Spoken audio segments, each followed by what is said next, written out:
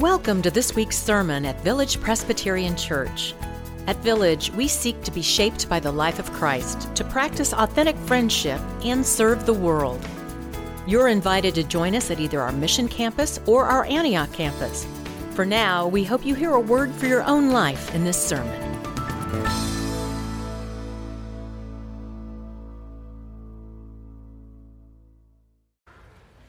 Our reading today is from John chapter 21, verses 1 through 19. You can locate this text in your Pew Bible on page 989. First, let us prepare our hearts to hear God's word. Dear God, thank you so much for being with us. When we read your word, we remember that your Holy Spirit is in the room and in our hearts. Help us to understand your scripture and live it out in our lives. Thank you for Easter and for the hope and encouragement your resurrection brings to us. Amen. After these things, Jesus showed himself again to the disciples by the Sea of Tiberias. And he showed himself in this way. Gathered there together were Simon Peter, Thomas called the twin, Nathanael of Cana in Galilee, the sons of Zebedee, and two others of his disciples. Simon Peter said to them, I am going fishing. They said to him, We will go with you. They went out and got into the boat, but that night they caught nothing. Just after daybreak, Jesus stood on the beach, but the disciples did not know that it was Jesus. Jesus said to them, Children, you have no fish, have you? They answered him, No. He said to them, Cast the net to the right side of the boat, and you will find some. So they cast it, and now they were not able to haul it in because there were so many fish. That disciple whom Jesus loved said to Peter, It is the Lord. When Simon Peter heard that it was the Lord, he put on his outer garment, for he had taken it off, and jumped into the sea. But the other disciples came in the boat, dragging the net full of fish, for they were not far from land, only about 100 yards off. When they had gone ashore, they saw a charcoal fire there, with fish on it and bread. Jesus said to them, Bring some of the fish that you have just caught. So Simon Peter went aboard and hauled the net ashore, full of large fish, 153 of them. And though there were so many, the net was not torn. Jesus said to them, Come and have breakfast. Now none of the disciples dared to ask him, Who are you? Because they knew it was the Lord. Jesus came and took the bread and gave it to them, and did the same with the fish. This was now the third time that Jesus appeared to the disciples after he was raised from the dead. When they had finished breakfast, Jesus said to Simon Peter, Simon, son of John, do you love me more than these? He said to him, Yes, Lord, you know that I love you. Jesus said to him, Feed my lambs.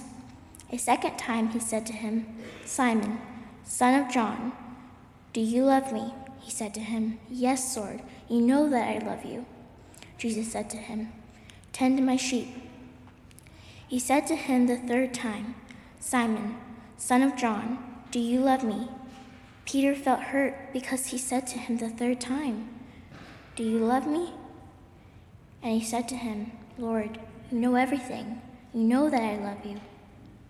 Jesus said to him, Feed my sheep. Very truly I tell you, when you were younger, you used to fasten your own belt and go wherever you wished. But when you grow old, you will stretch out your hands, and someone else will fasten a belt around you and take you where you do not wish to go. He said this to indicate the kind of death by which he would glorify God. After this, he said to him, Follow me. The grass withers and the flower fades, but the word of our Lord shall stand forever.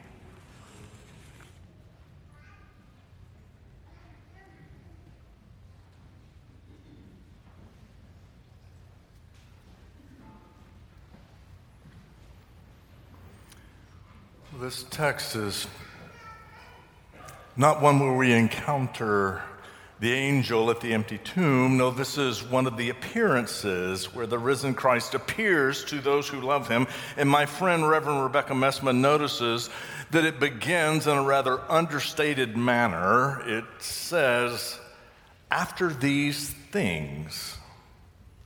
These things includes both betrayal and denial by men whom Jesus loved. These things includes the agony and intended humiliation of crucifixion. These things include the trek at dawn, the word from the angels. It includes the one who was dead, now lives, and from time to time appears to those whom he loves. These are the things through which God changed everything. But after these things, of all things, Peter says, I'm going fishing. It's almost as if nothing has changed in Peter's mind. It's where his story began, and he goes back. I'm going fishing. Maybe we shouldn't be surprised because, on the one hand, the resurrection of Jesus Christ, it happened in this world. He didn't just go to heaven. He was resurrected in this world, and it changes everything. But on the other hand, things seem so much the same. Jesus is raised, but Caesar still rules. The practice of crucifixion will continue. It is the way of empire. It is true in our time. Since we met last Easter, war in Ukraine continues. Almost daily, there are reports of storms or fires or floods that destroy communities. To say that gun violence is a daily occurrence actually understates the reality. And many of you are keenly aware that the promise of this day is not abstract, for death has come and left you heartbroken. Jesus is the risen Lord in this world, but his resurrection is a bit modest in its impact on the world. The ways of Caesar remain strong. Perhaps that's why Peter goes fishing, and it appears he's out of practice because they didn't catch anything. That is until Jesus appears to them and says, hey, throw the net on the other side of the boat, and they catch a boatload of fish. It's only then that they realize it's Jesus. This isn't the first time that he has appeared, and so you would think his disciples would be on the lookout, would be attentive to where they might see him again. But there's an odd circumstance in these resurrection appearances. Frequently, those who love Jesus the most, they did not recognize him right away. Mary meets him in the garden. She thinks he's the gardener until he calls her by name. Those that walk the Emmaus Road, they spent all afternoon doing Bible study with him and didn't recognize him until they sat down to eat together. And here, they don't know it's Jesus until they catch all these fish. This is important.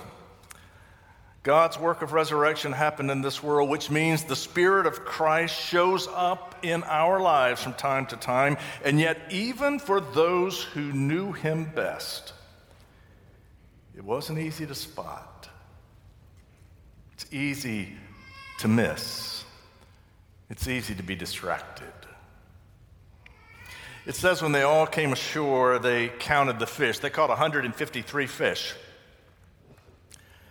This detail has stumped scholars for generations, 153 fish. The risen Christ is appearing to his disciples.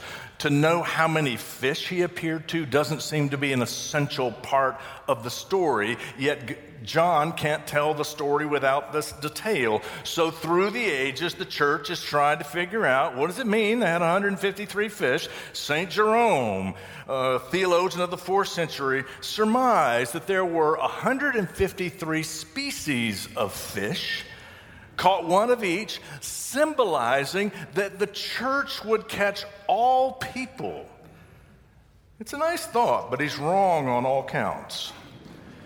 St. Augustine took a mathematical approach. He said if you add up all the numbers between 1 and 17, you get 153. And 17 is both 10 and 7, so it's an obvious allusion to the 10 Commandments and the 7 gifts of the Spirit. Okay. He's working hard, you got to give him that. But if that's what John intended, he buried the meaning pretty deep. You have to have a math degree. My friend Agnes Norfleet, pastor of Bryn Mawr Church in Philly, she points out something much more straightforward. Somebody had to count. Somebody had to pull those big fish from one pile and start another pile and start counting. It reminded her of David James Duncan's novel, The River Wye. In that novel, Gus Orveston, a fly fisherman, he reflects on this fish fry at the beach. He says, like gamblers and baseball fans, fishermen are enamored with statistics. Even those rarefied anglers, the disciples of Jesus, couldn't resist backing up their yarn with arithmetic. Gus continues, consider the circumstances. Jesus is standing on the beach, newly risen from the dead, only the third time he has appeared to his disciples since that nightmare on Calvary, and yet someone, maybe all of them, took time to count the fish. Jesus has breakfast ready, and there they are, 14, 15, so that one flopped back in, let's start over, 27, 28, 29. If missing the point has a defining moment, this moment when you turn from the risen Christ to count the fish may be it. I say that because there's a part of me that fears I'm that guy. The risen Christ is preparing breakfast, and he will do as he always did. He will teach us what we are for. And instead, there's some guys over there saying, you're not going to believe this. We have 153 fish. Have you ever seen that many fish? We don't need to know how many fish there are. But maybe John includes this detail as a warning, as a reminder of how easy it is to completely miss the point of the moment, to completely miss the point of the day, to completely miss the point of life. How signs of resurrection show up. They show up. And we might miss it because we're distracted. In 2009, Captain Chesley Sullenberger safely landed his plane in the Hudson River. You remember that. Rick Elias was sitting in seat 1D. Elias said as the plane glided from the sky, his mind was filled with thoughts of what he had done and what he hadn't done. He said he was sad. Sad about how often his priorities had gotten skewed. He had ranked people with less importance than they deserved.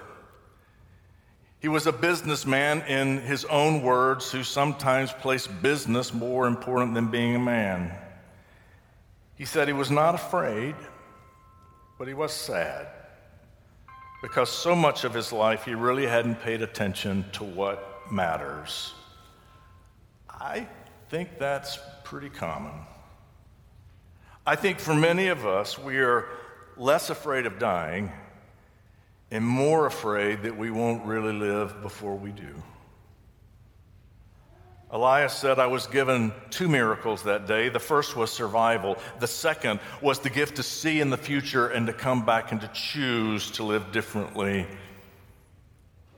I think that is the impact of resurrection for you and for me right now. Yes, it means that the love of God is stronger than death. And when you die, God will hold on to you and to all that you love. Because God loves you, God simply refuses to grant death the power to pull us from God. But resurrection addresses a more current need. Jesus appears to his disciples on the beach to pull them from their distractions and to show them what this day and every day is for. That's why he sits down with Peter.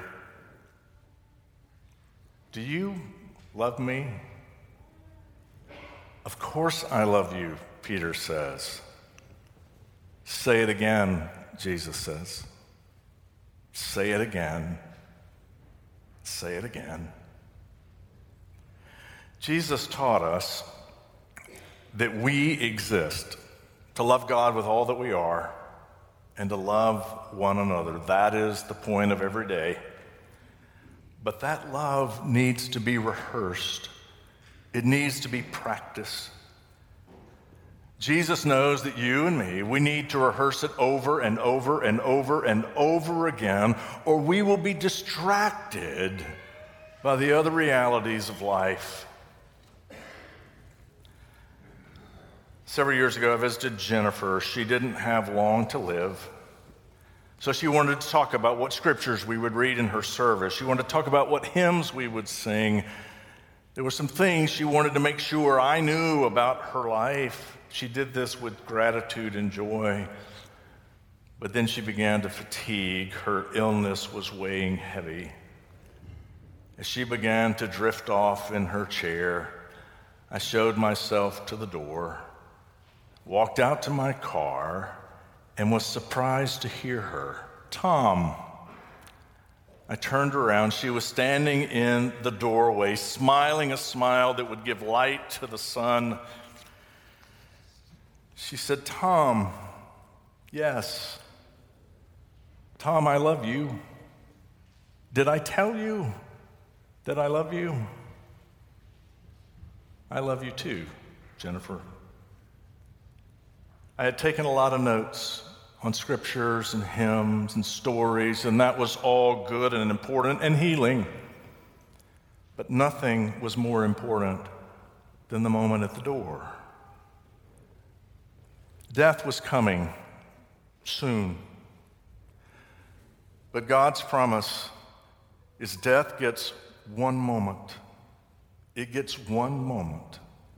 And God's promise is that on the other side, God will ensure that you and I live with God forever. But resurrection's call is that on this side of that one moment, you and I do not give up any moments ahead of time to the powers of death. The call of resurrection is to live every moment, and to do that, we love. I love you, she said. I love you too. Jesus said, say it again. Love needs to be rehearsed. For when we do, he shows up. Peter, do you love me? Of course I love you. You know everything. Say it again, Jesus says. You understand Peter's right. Jesus does know everything. So this conversation is not because Jesus needs to know that Peter loves him. This conversation is because Peter needs to say it again and again and again. It needs to be rehearsed.